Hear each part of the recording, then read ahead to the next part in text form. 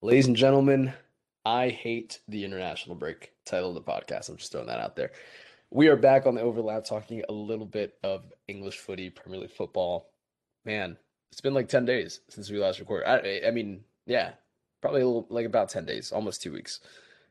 Yeah, not much to talk about during the international break other than the fact that my original OG home country of Ethiopia lost to Ivory Coast in AFCON qualifiers. Oh no. Seemingly there were, yeah, I know. There were not that many injuries, I think, overall, which is a pretty huge net positive. Um, U.S. men's national team kicked it, like very happy, great performances all around, some huge stars, some coming through. Um, except for we don't talk about Olympic qualifiers, but that's the whole other thing. What Yeah, else? Am I no. missing anything else? I mean, Spain almost crapped the bed, but they did not, thanks to Danny Olmo. Germany did grab the bed against Macedonia. Yeah. Or North was it Yeah, Macedonia? North Macedonia, North yeah. Macedonia, yes. I almost combined Northern Ireland and Macedonia. So, yeah, so Germany, yeah, Jurgi Love is on his way out. You could clearly tell. What else? I think I'm trying to give like the fastest roundup of international football ever. And I think that's all of the major points. France won. No surprises Yeah. there.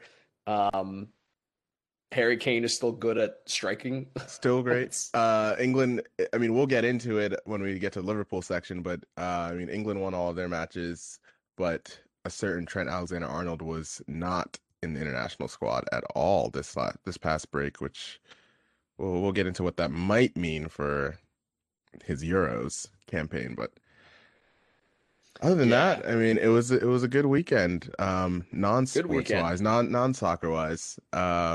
Elias went back to our hometown this weekend, and Mm-hmm. we went back to Philly. I Um, did. we were like in totally different types of areas in terms of I was out. I went into like kind of upstate or yeah, upstate in quotation marks, New York, which is more or less anything outside of New York City. If you're not from New York City, you kind of feel like is upstate New York. But yeah, I was out at an apple farm and Ellis was in the city in Philadelphia specifically. It was a solid weekend. Yeah, just I've not been out of the city in several months, and just getting out, getting some fresh air, and not being cooped up was just key. Moved Yeah, from great to one see. urban area to another. Yeah, I mean, I'll take it. It's just a change of scenery at this point. And the one thing I started doing this thing on my phone. I don't know if Rian may have seen this. Last what's it called? I think I put this up like yesterday or something. I downloaded this app. I actually literally purchased this app that takes Polaroid style pictures and like turns it, like the old fashioned pictures that have like the little dates in like orange Yeah. at the bottom. They're Like I all got like it, they're all like for some reason backdated to just like 1999 or 1998 on all of them, like which the is ones that like I put up or in no, no, no, no, general. no, no. In general, I feel like the ones that I see Yeah, yeah, online are yeah. always like 1998 or something, which is Yeah, you'll like never see like an 63. aesthetic. I mean, apparently all of those cameras, like some sort of Y2K thing where they just stopped doing dates after a certain point, but I I mean, you're can't not understand wrong. it. Uh, Absolutely not wrong. But yeah, that's what I've been getting into. I took a lot of pictures this weekend. I'm gonna try and continue that as we get into hot girl summer, which is what I'm calling summer 2020 for all genders. Hot yeah, girl summer. I mean, or as Chet Hanks has said, it's a white boy summer. There are specific rules for That's white boy summer, by the way. You can't just, yeah, you can't just go into white girl or there are no, white boy definitely summer. there are definitely specific rules, like and like very strict ones, unfortunately. But Yes. neither here nor there. Elias, shall we get into the weekend in the Premier League? Well, I mean, it depends. Do you really want to talk about the first game that's on the list? That's up to you. I'm down to talk about it, but yeah, let's talk about literally the worst game under Thomas Tuchel for Chelsea. You want to go ahead, start off. Were you drinking during this game, or were actually answer this question for me? Who had more beers during this game or prior to this game? Thiago Silva, Christian Pulisic, or yourself? Um, d Prior to this game, well, I mean, I guess it depends on how prior. Like, definitely, look, in the couple hours leading up to the game, I had none. I was asleep. But I Fair. mean, the night before, yes. Um, for the rest of those guys, I said it. I said it in one of our group chats, but it looked like they hit a bottomless brunch, like just like in the morning before this game, I and saw that. That made me die laughing. it looked like that. It on Twitter, I thought it looked like both teams had, been inspired by Wolf of Wall Street and just railed a few lines blow before the game. I mean, the game was itself was for neutral amazing. Up and down, a game that you would not expect from involving a West Brom team, even as Chelsea went down to 10 men. They were pretty expansive. From the Chelsea side, though, I mean, I honestly have a hard time making a lot out of this game outside of what Ellie said to start with. Like, by far, it's the worst performance that the team has had under Tuchel so far, and especially defensively, right? Up until this past weekend, they'd only allowed in the league 2 goals on 0.4 expected goals allowed per 90. They hadn't had a single game where they allowed more than 0.7 expected goals. And also, leading up to this game, 7 shots allowed per game. Now, just from this one game, 5 goals on 1.38 XG allowed and 14 shots allowed to West Brom. And I know that we can talk a lot about, you know, why this happened, the spaces that opened up as it went to 11v10. We can talk about how there wasn't quite enough from Chelsea in the 30 minutes leading up to that yellow card, but they did take the lead. I think a lot of this game can be summed up by a few first half performances. I think it was probably the worst game I can remember Jorginho playing as a Chelsea player. Um, I think Thiago, I think a sentence that I would have never expected to utter in my entire life, which is Thiago Silva will be very happy to see the backs of West Brom after this game and not have to play, and probably not have to play against them ever again in his career, considering their relegation prospects. Um, I think that the first both of his yellow cards came directly from turnovers by Jorginho in the final third, or in Chelsea's own defensive third. Unfortunately, both of the goals you could also attribute to a turnover by Jorginho in the build-up. So I I think my only criticism I'd have of Tuchel from this game itself is that when Chelsea went down to 10 men, he did a straight not a straight swap. He had to take off Ziyech, or he took off Ziyech for Christensen and stayed with the back three. And then even as Chelsea went down a goal in the second half, um, a third attacker was not brought on until maybe 10, 15 minutes left in the game when Havertz came on. So um, it definitely it feels like a freak game in some sense. I mean, I think there generally were just sluggish performances. I thought Chelsea was very sloppy in the first half, and how much can we attribute that to a vast majority of Chelsea players coming back from international break compared to a few from West Brom? You throw in the 12:30 kickoff, and it's probably a concoction for a weird game, and it was an extremely weird game. But you have to give West Brom a lot of credit because their goals are really good. I mean, the first goal was a pretty route one, obviously. I think it was straight from the keeper and straight down the middle, and this like a kind of a trailing run and a good finish, by the way. And then the second goal just it came off of a turnover. So I should say the first goal was not Jorginho's fault at all, but second goal is a turnover by him in that defensive third. And their third and fourth goals were just outstanding. I mean, the third goal, which was like that volley from like the top of the box on like a sick cross too. Yeah, absurd. I I mean, mean, it was a drunk game, so we yeah. know that was to be expected. Yeah, you got to give them credit. I think when Branislav Ivanovic got injured and he had already come on for a center back who got injured earlier in the game, instead of bringing on a center back to just kind of make that swap, Allardyce chose to bring on another attacker, and West Brom didn't sit back on their 2-1 lead, we should say, and they exploited a lot of the spaces that were left by Chelsea because of being down a man, and overall Chelsea couldn't at this moment, I guess we could say they cannot handle being down a man as a team yet, and I think it's I a mean, very okay, disappointing. to be fair, that's not a normal thing. You're saying it like Exactly it's right, commonplace, right, but yes, right. I for most mean, of the game too. hey, they could be worse. They could be conceding 9 goals when they go down a man. I'm so sorry. That was very uncalled for. Wow, It was that was uncalled for so any unnecessary. Southampton or Ralph House and Hodel fans. But Of which you are included. I know. Um, but yeah, overall, I think like the results obviously really poor.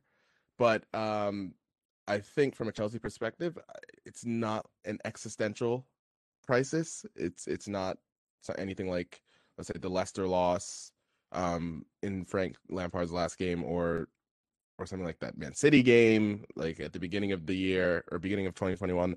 So from the Chelsea side, I don't know, Elias, does this game bring up any concerns in terms of their upcoming first leg tie against Porto? No.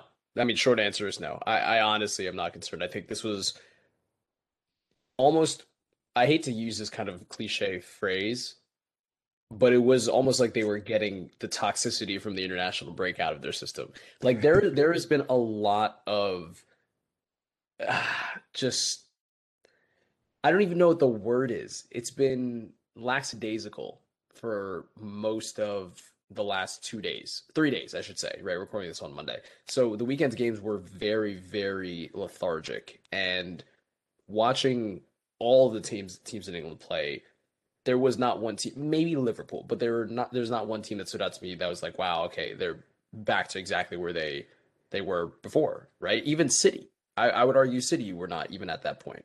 Um, yeah, I'm not necessarily worried against for their game against Porto. I think the Champions League and the mentality of this team has shifted since Lampard was sacked, and Tuchel is almost a he's taken on this like father figure with Chelsea, where he acts like a disciplinarian rather than also just being a tactical manager, right? And that's what you need in big Champions League ties. That's part of why they made it past Atletico. So. I think they're okay. I still have faith in Chelsea against Porto. I think you're talking about a team that could very well be in the semifinals of the Champions League. I think that's probably where things stop for them in all likelihood. But at the same time, I think that this isn't necessarily one-off game to be worried about. If they go on and lose to Porto, then I think we're having a different conversation. But let's not get crazy. Yeah, I think in terms of the Porto game, the the one concern that I can take from the West Brom result or performance is how did Porto hurt Juve? And it was the mistakes that Juve made at the back in terms of passing, and Porto really jumped on them, and they jumped on them early. As we remember in the first leg, they jumped on them early in both halves of the first leg, Juventus. So I think that's the only thing that would worry me. But in that sense, like you're going to get punished by a lot of teams if you make those mistakes at the back. So that doesn't change much. Opponent to opponent, right? From West Brom's side of this win was fantastic, but even Sam Allardyce was not extremely over enthusiastic about it. I mean, he was obviously delighted with the 3 points, but even he himself said that we still have to win more games for the rest of the season than we have up until this point.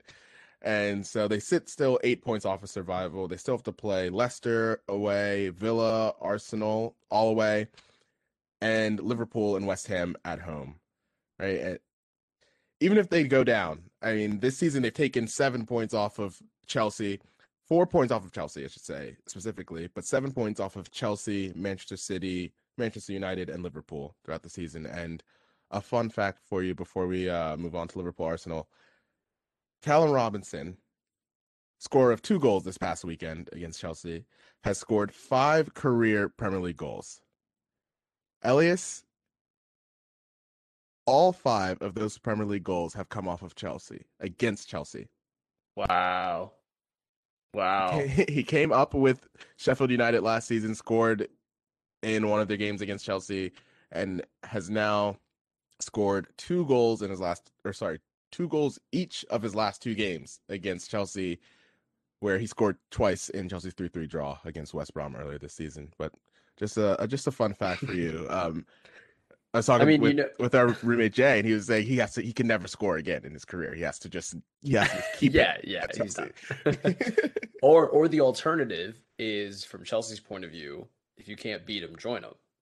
So Yes, transfer get rumors will him, be stash him, loan him out for the rest of his career, and just don't have to deal with it. basically. I mean, that's been their strategy for the past 10 years. So no reason to change right now. But yes, TLDR, West Brom are still going to be relegated. This is a fluke game. I really don't think there's much more to it. I honestly don't. Yeah, and then Chelsea get a good chance to rebound against Porto this week, and their schedule is still very favorable for the next few games. But this makes their next 2 games against Crystal Palace and Brighton very important to get 3 points in each before they play West Ham on the 24th of April. So Right. Well, let's move on, Rion, talk about arguably was one of two big games of the weekend. Liverpool Arsenal. I thought this game would have been a lot less obvious who the winner would be. I was honestly disappointed in Arsenal, and I don't know why, because the most inconsistent team of the last 6 years should not surprise me this much.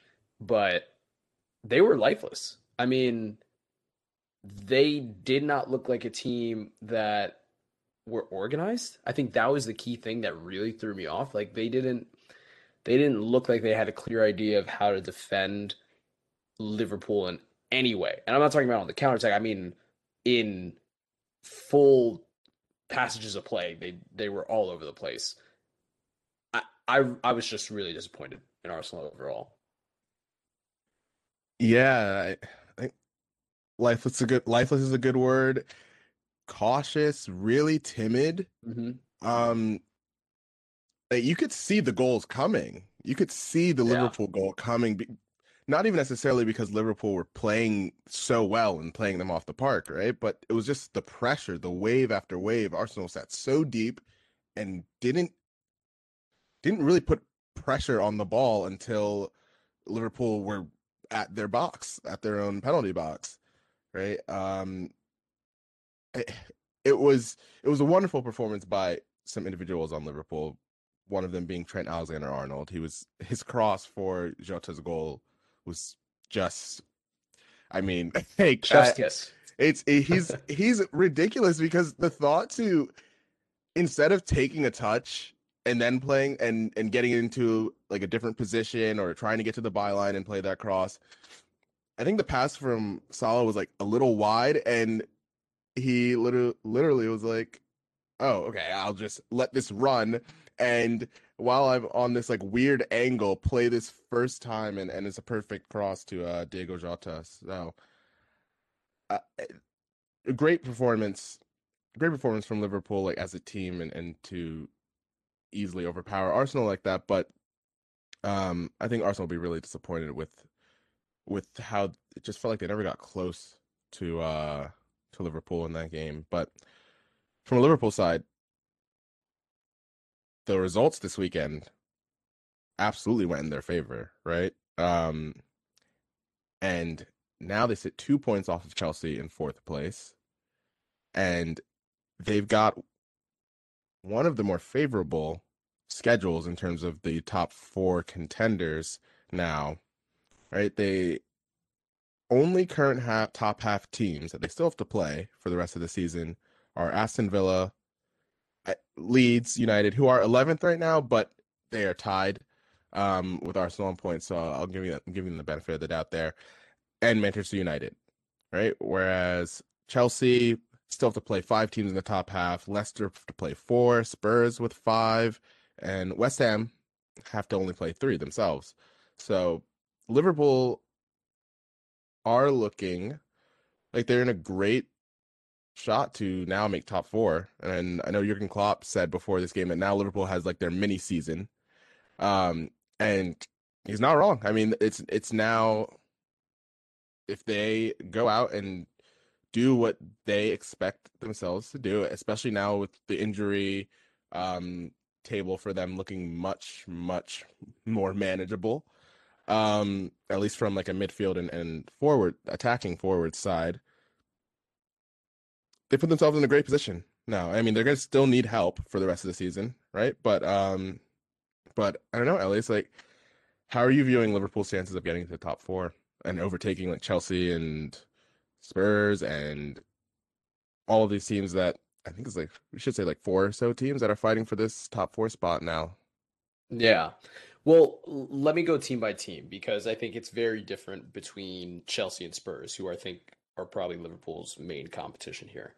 First off, Spurs will continue to drop points. Spurs will continue to look inconsistent, broken, and a couple of players on a pitch with very little execution, right? And I think we'll get to this, but the Newcastle game was a perfect example of that. Chelsea are a little different in that they're now tied with Chelsea on points, but 2 points Chelsea, off. I lied, 2 points off. But actually, I mean, even better, but Chelsea have not lost a Premier League game in 13 games or something like that. So you're dealing with two very different teams, right? And form is everything going into the tail end of the season. So Liverpool's main competition here is really not Spurs, it's Chelsea. And if you look at, like I just read out the remaining schedule that Chelsea has versus Liverpool, you'd have to say that Liverpool are favorites to net out +2 or +3 points over Chelsea between now and end of May. So if I'm choosing between Liverpool and Chelsea for who gets that fourth spot, I'm gonna lean towards Liverpool. But this isn't to say that Chelsea are not a top 4 team. I think this is Chelsea's to lose. In fact, it literally is Chelsea's to lose. Yeah, of the teams, it is Chelsea that still quote unquote controls their own destiny, right? And with this, take what you will from this, but for this past weekend, as you know, we love to keep our eye on 538 predictions at times, but before this past weekend, Chelsea were sitting at 66% probability to qualify for the Champions League, or Liverpool were at 27%. And after this past weekend, Liverpool are now sitting 55% probability to make the Champions League places, while Chelsea have dropped out of that top 4 to with 38%. So it it definitely plays a lot of those probabilities play into like the remaining schedule, right? And so if we're just looking at that, yeah, Liverpool have the much easier schedule right now, and they're starting to get players back, or they've gotten basically all of their players back outside of Van Dijk and Joel Matip, right? But yeah, they're looking really dangerous. And from a Madrid side, I think we'll get onto that at the end here, that they're looking very, very dangerous, right? To in terms of Madrid being able to handle Liverpool. We should obviously touch on the other side of this game, right? The Yeah, other 11 yeah. players. Um, I I think we've been very calm about the Arsenal situation this season, right? In terms of what we feel is wrong with the club as a whole, not just the squad. But um I do think this is an interesting time to take a little vibes check on Arsenal and Mikel Arteta. And we've said this is a transitional season for them, right? But at what point do we start? I hate to be a results guy, but start questioning the consistency of results for Arsenal. I believe they have not won 3 games in a row this season at all. Um, I have not looked back into last season, and I don't think they did at any point after Arteta came in, and I'd be surprised if they did in that kind of disaster first few months with Unai Emery starting last start of last season. But at least I just want to throw these numbers out, and this is speaking from a perspective of someone who is very much not blaming Mikel Arteta for the lion's share of problems with this team. But through 51 games, and Mikel Arteta is coming is through 50 games, but through 51 games from Unai Emery, Arsenal had 25 wins, 13 draws, 13 losses, recorded 1.73 points per game in the Premier League, 91 goals, 470 against, and an expected goal difference per 90 of positive 0.08, which is razor thin. Every game, more or less, chances wise, a toss up, right? Mikel Arteta through 50 games, and maybe I should have waited until next week for this to be like perfectly like symmetrical, but through 50 games, 21 wins, 12 draws, 17 losses at 1.5 points per game in the Premier League, 72 goals scored, 56 against, and an expected goal difference of negative 0.003. Expected goal difference per game, I should say. Which I guess is to say that nothing has changed, more or less, right? I mean, I understand that it is a negative expected goal difference there, right?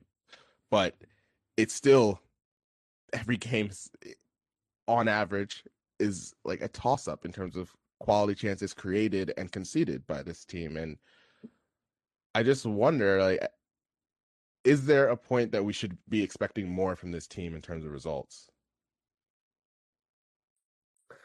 Well, yes and no. I think you agree that this is a transitional season for Arsenal, right? Yeah, Yes. Okay. yeah, So definitely. if we agree that it's a transitional season, then you would expect probably some of the newer kids on the block to be playing more often than the veterans. That's usually what happens in transitional seasons, right? See Chelsea 2 years ago, see Barcelona now, for example.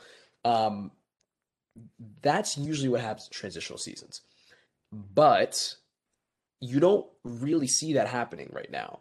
And I think the decline of players like Aubameyang after getting a massive 3-year contract, the decline of whatever is left of, I can't believe I'm saying this, David Luiz, and the senior players in the squad who play basically every week, basically every game, it's not truly a transitional season, nor is it a season where they are going out and are expected to win every game. You know what I mean? It's a weird middle ground. And yes, I would expect more from a team that has senior leaders and has extremely what I would call probably world-class talent.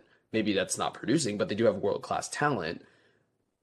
But at the same time, I'm not exactly expecting a top four run or a Europa League run. I'm not expecting them to go out and beat the biggest teams in England, right? So I'm not expecting a lot from this team in the beginning, but yes, I'm expecting more than mid-table. Yeah. Yeah, and man, I know we kind of said it, we mentioned it maybe a couple times. I don't know if it was maybe last season or probably earlier in this season when the struggles were really bad for Arsenal, but there really is not a lot stopping them from getting into the same rut that we saw AC Milan be in for almost like 6 years, up until basically these last 2 seasons, right? And It's just I feel it's a warning sign more than anything, and it doesn't feel like this upcoming summer is going to be enough to fully fix the problems at the club. And obviously, for the sake of our friend Jay, we're hoping that it is that at least a lot of it gets done this summer. But there's no No promises. guarantee. There's no Yeah. guarantee in any of this, right? Like there's no guarantee just because you're the name and the brand. And granted, yes, a Premier League club that makes a lot more money than AC Milan were making in the time that they were, you know, having their struggles, right? But now a lot of teams in England have that money, and there is no guarantee that they will be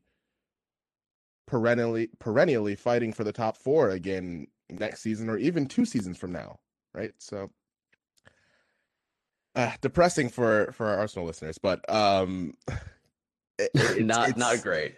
not great and probably not much different than what Arsenal fans and Arsenal Twitter have already been discussing themselves. So the summer's a big one, obviously, for Yeah. Arsenal, but it's not easy. It's going to be very difficult to fix all of this. Yeah. I mean, I agree. And I think the perfect encapsulation of this is I don't know if they're not getting enough services to Aubameyang or Lacazette, but the fact that Aubameyang has scored seven non-penalty goals on, I think it's 7.4 non-penalty expected goals, plus I think one assist. He's averaging 0.37 non-penalty expected or non-penalty goals and assists per 90 in the league, as Rian loves the stats. Hmm. And I think that's like 50th, 49th or 50th in the league. So Yeah.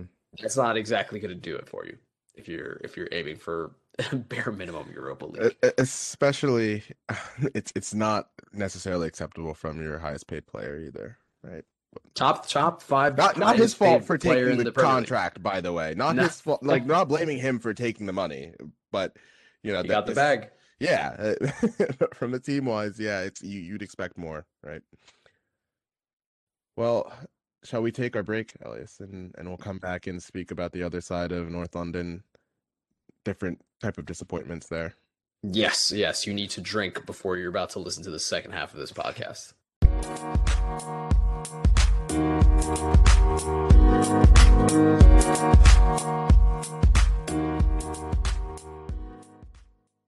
All right, Rian, I'm drunk. Not really, because I don't drink. But let's talk about Spurs.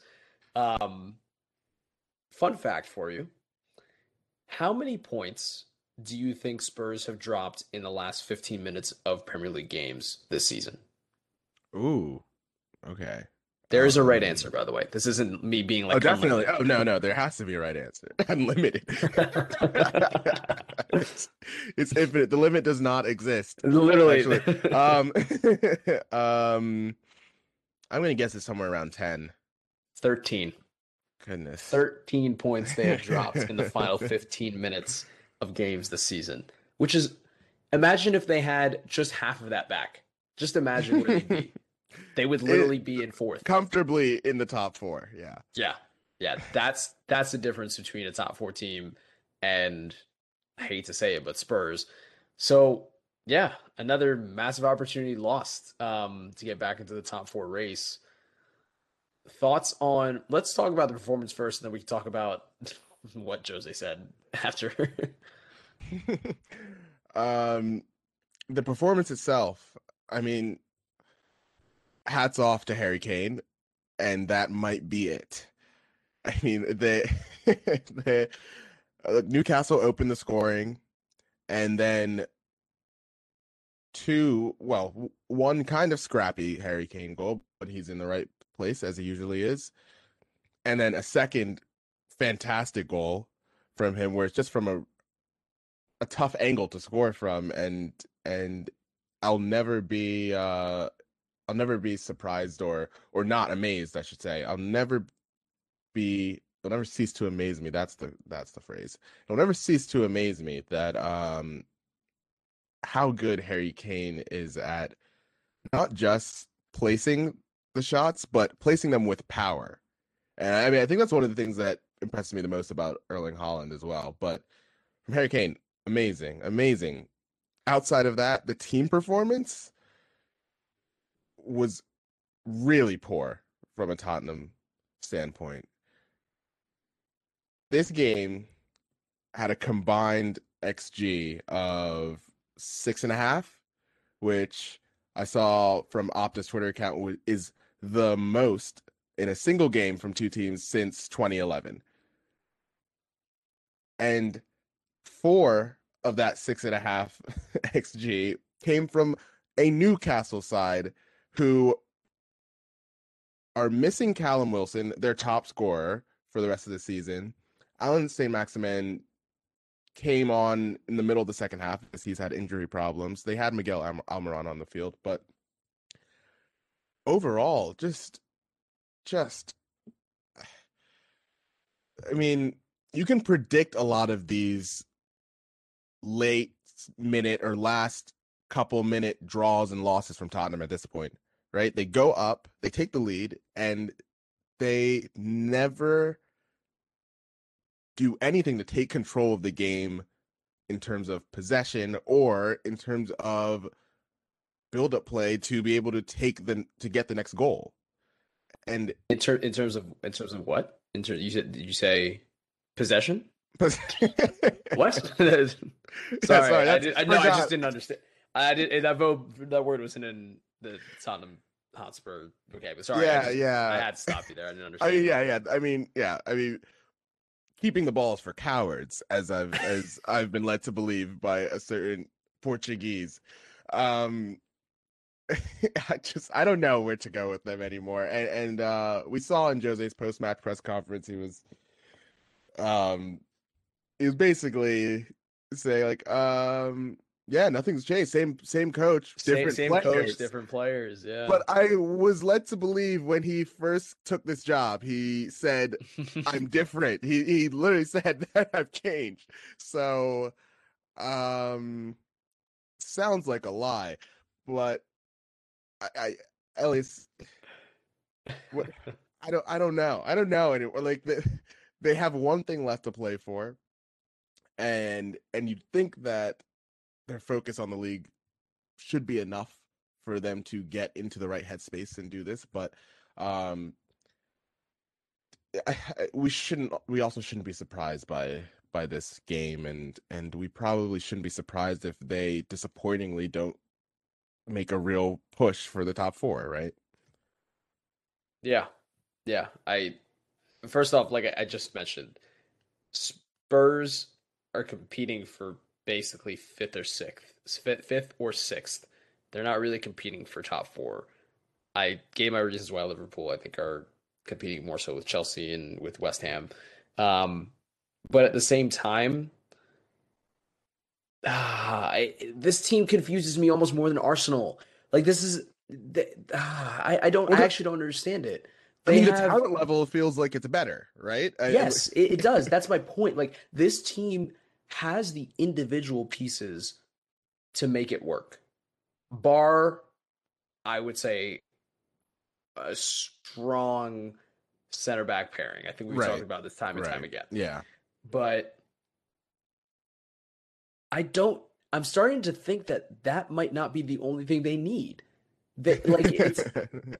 I think I you might can't be believe I'm right. having this like realization now, but like they need a new mentality. I don't know how you can't like download, you can't go to mentality.com and download a new fresh mindset.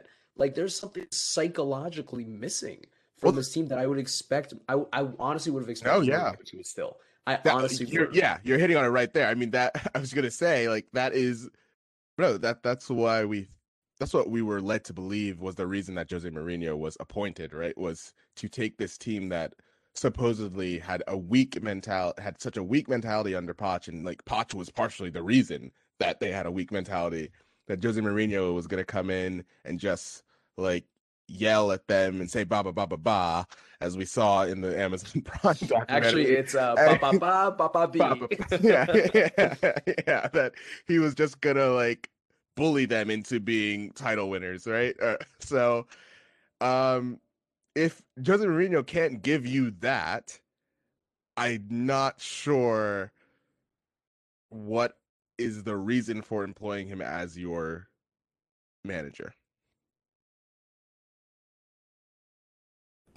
This is tough for Spurs because this will be the one thing that I'm most interested to see between now and the end, or between the beginning and the end of the summer in the transfer window. Get rid of Jose Mourinho, bring in someone like Nagelsmann, who I think would be, oof, that would be a great addition for Spurs. Um, but at the same time, it almost feels like they need something more of a radical change. It feels like they almost need part of their core to Yeah, leave.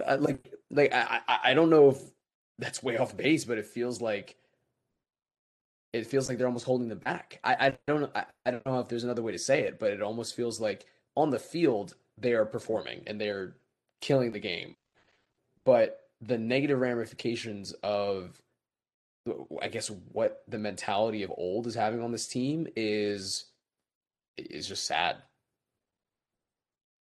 yeah. I mean, it'll. I think they're my most curious team to watch this summer, in terms of what happens, especially if they don't finish in the top four, of course, which seems more likely than not. And yeah, there's a lot of question marks around Tottenham in the summer, but with their prospects of a top four, Elias, before we move on to the our last segment of the day, let's just do a little ranking of our confidence levels for the teams that are still very much in the picture of a top four race. So that includes Chelsea. I can That tell you that includes City will be in the top four. That's where I'm I at. I'll keep it for third place and below, right? So we'll do that with Leicester, Chelsea, Tottenham, Liverpool, and I'll throw in West Everton. Ham? They drew. West Oh Ham? yes, West Ham. Oh my gosh, West Ham. Let's do it for those five and Everton. So it's those six. Okay. Okay, your confidence level rankings. I'll start off from those four, or sorry, six. I'm gonna go with Liverpool,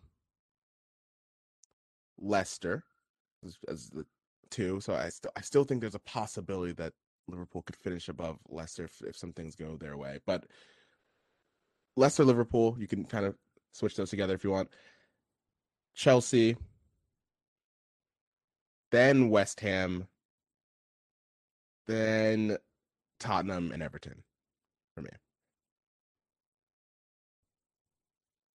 Um, I don't know if I necessarily disagree with that. I'm trying to think. So I would definitely go Liverpool and Leicester as as my first two. I would say Chelsea, West Ham, Everton, Spurs after that. I think Everton and James are kind of finding their footing again. I mean, they've lost two and drawn one in their last game, which is to think that maybe that's not the case. But I think having watched the chances, especially that they created against Crystal Palace, and even in the last like two, they're like one Richarlison or no, like three Richarlison goals away from being much closer to the top four. So Yeah, I have a little more faith in them than I do in Spurs. I think that's yeah. My point is I have more faith in Everton being able to convert those chances than I do in Spurs not conceding chances. So that's how I would put it. yeah, yeah. I mean, we saw Everton drew today to Crystal Palace with a late goal by Michy Batshuayi, but yeah, Everton had Chelsea a legend. lot of chances. Chelsea legend, there you go. Um, yeah, yeah. Everton. I mean, I thought that game today against Crystal Palace was one of their best performances Yeah, in the yeah. last month or two. Honestly, I think they've been pretty middling the last couple of months, but I think that was very encouraging to see Calvert-Lewin, Richarlison, and James Rodriguez on the field together again. And so yeah, that team feels like they will not finish in the top four, but even fifth or sixth place, I think would be really positive, really, really good season for them either way. And it feels like they're not extremely far off, right? So from there, Elias, should we move on to our last segment, a little roundup?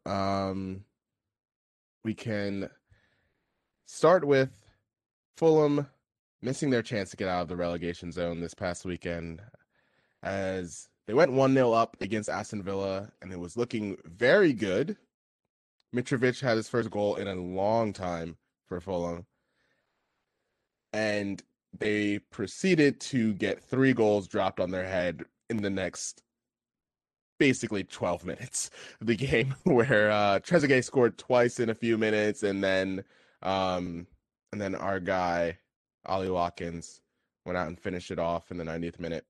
Um, it feels like Fulham are just not gonna have enough to get out of relegation. They sit 3 points off of Newcastle. They've got a game in hand, so it's not totally gone, obviously. And for the most part, they've been much better than Newcastle this season. But it just never feels like they're going to score enough goals. Yeah, I don't. I think we've talked about this. Like Fulham's bigger issue now is more creating chances than it is keeping the ball out of their own net. I mean, granted, Converting the this game. chances, honestly, in some cases. Yes, yes, converting the chances in some cases, but this is a terrible game to evidence this by. But at the same time, this game could have probably been put away maybe 20 minutes before the first goal went in. So they're listen, they're in a better spot than they were 4 months ago. That goes without Yeah. saying.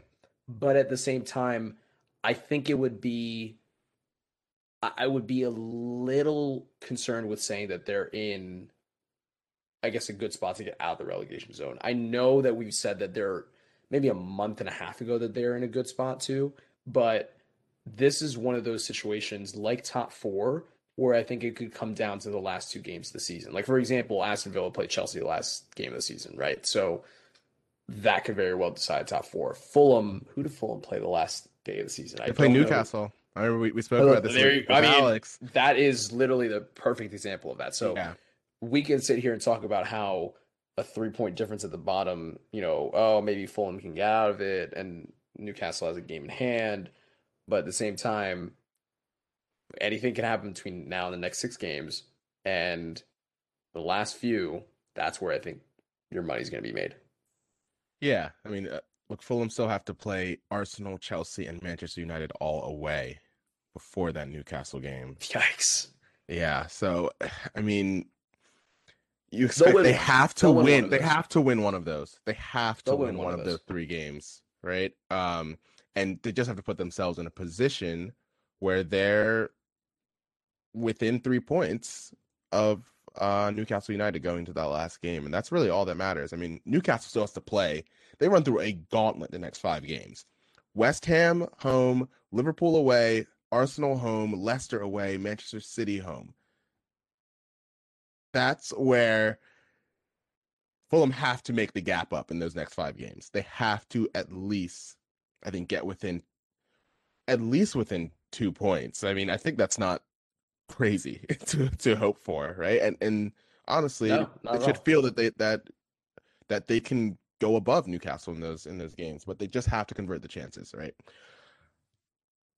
Completely agreed. Completely Yeah, agreed. from relegation to looking ahead to the Champions League games this week, and just a couple from the England side.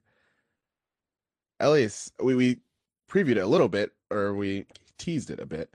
Um, Liverpool's first leg against Real Madrid tomorrow, Tuesday. We're recording this on Monday night.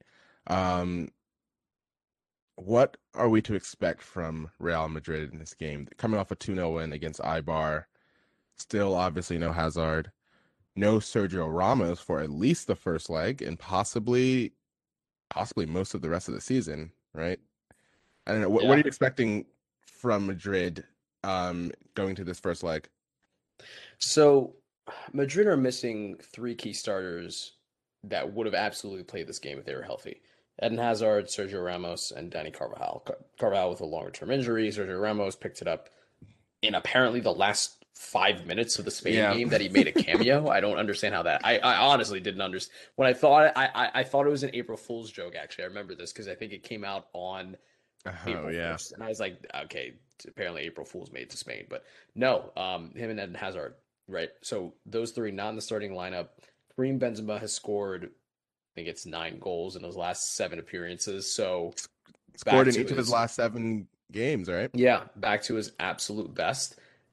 Their Liverpool's biggest problem in this game is quite literally going to be can you prevent Toni Kroos, Luka Modric, and Casemiro from providing services to Kareem Benzema? I completely blanked for a second, but if they can stop, You were thinking of Vinicius so no, much. no, no, That's who they gotta stop. I can guarantee you, I was thinking of probably Marcus Asensio. That I was not thinking of Vinicius. But if Liverpool can do that with Jordan Henderson, and I wouldn't argue that Thiago would be that player, but if they can do that with Wijnaldum, then they're going to be in pretty good shape because it's pretty difficult to stop Toni Kroos and Luka Modric when they're at their best. I mean, just genuinely, that is a very hard thing to Yeah, do for I mean any for team in any the world. team in the world, yeah. Yeah, like forget La Liga teams, forget Premier League teams. I don't care.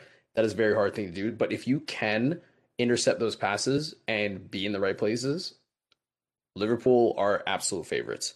But if you let 30% of 8 chances through, I guarantee you that 2/8 are going in. Like if it gets to Kareem Benzema. So that's their biggest problem. It's a very, very fine margin. I'm very excited for this tie of all of the ties. I would have been more excited for PSG Bayern, but Marcus Verratti is out, Lewandowski is out. So this is the one I'm really looking forward to the most. And I'm fully expecting that tomorrow is going to be a high scoring game, and I think it's going to end in a draw. Oh, fingers crossed. I mean, yeah, unfortunately we probably won't get to see Mo Salah up against Sergio Ramos again, which No, no, no, no. which felt like it would have ended in someone getting a red card, but One of those unfortunately, two. yeah, possibly. Like, I don't even know, but so Salah's too nice. Salah's too nice. Ramos would have That's tried to true. be a dick and just probably gotten a red card by accident, but Or on purpose, because on why not? purpose. Yeah, yeah, um, yeah. It should be a fantastic game though. Yeah. From the other side, I mean, we touched on Chelsea Porto already, but Manchester City hosting Borussia Dortmund. Dortmund coming off of a huge loss to Eintracht Frankfurt, which would have put them within a point of fourth place, and now it looks like they are sinking a bit in terms of that fourth place qualification, which will have many ramifications for a certain Norwegian and probably a certain Englishman in terms of Jadon Sancho and Erling Haaland. I I am genuinely afraid for Dortmund because I really think they could get 4 or 5 scored on them in the first leg, and even gosh, I feel like the first half could be really difficult for them.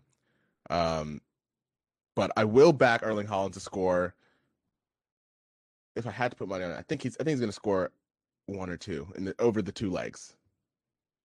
But No, from a yeah, Dortmund side, yeah. I like The they're easy, yeah, they the got. easiest bet is Holland scoring over 2 legs. Yeah, I'll give you money for I that. think he scores one in each leg, and I think that might be it. I mean, maybe, but the thing about their Bundesliga game against Frankfurt over the weekend that's so interesting to me and how it relates to City is there's a ton of narratives around Holland coming to City. First off, Yeah, let's jot that down. yeah. Second off, if Dortmund don't make the top four in Germany this season, Holland's transfer price is going to plummet by like easily 10 to 15 million euros. So I I mean, really think Mino that Mino Raiola and his dad were just spent the last week shopping him around like I don't even literally, know what, honestly. Like literally, weirdly shopping a human around. But if you think about it, that's what all that's what transfers are yeah. when you Yeah, have a super yeah. agent. But Yeah. yes, that's exactly what he was doing. But to my point is this is in some ways Holland's last hurrah, if you Yeah. will. And it could be that he just goes all out for for this tie. Him and So Sancho, possibly, right? Him and Sancho too. That's a Most very good likely, point. like I mean, if they don't make top four, Sancho definitely is gone, and you'd have to expect that Holland with his agent and his dad are gonna make sure that he's playing Champions League football next season. Yep. Yep, exactly. So that's the one thing that I would look out for City fans is Holland just losing his mind and trying to score Auditioning. yeah, He's yeah, got yeah, actually. he's and it's not even gonna be because like oh he wants to go to Manchester City. It's gonna be like I want to score against a Pep team. Like it's gonna be Yes. that. Yes, Like he's that motivated. And the last thing that I will say is not only do you have to watch out for Holland, but oh man, oh wait, I just had my thought. I lost it. Forget it. oh That's the end of the no. podcast. I No. actually just had it and I What a forgot. tease. That was yeah. If it comes to me, I don't know. I'll put it in the description or something. But wow, I literally just lost my train of thought. It's hard to be a working man these days. But Yeah, tell me about it. well, until Elias remembers this point and somehow it's like spliced into the very end of this episode or probably at the beginning of the next one. Um, I think that's all we got for today.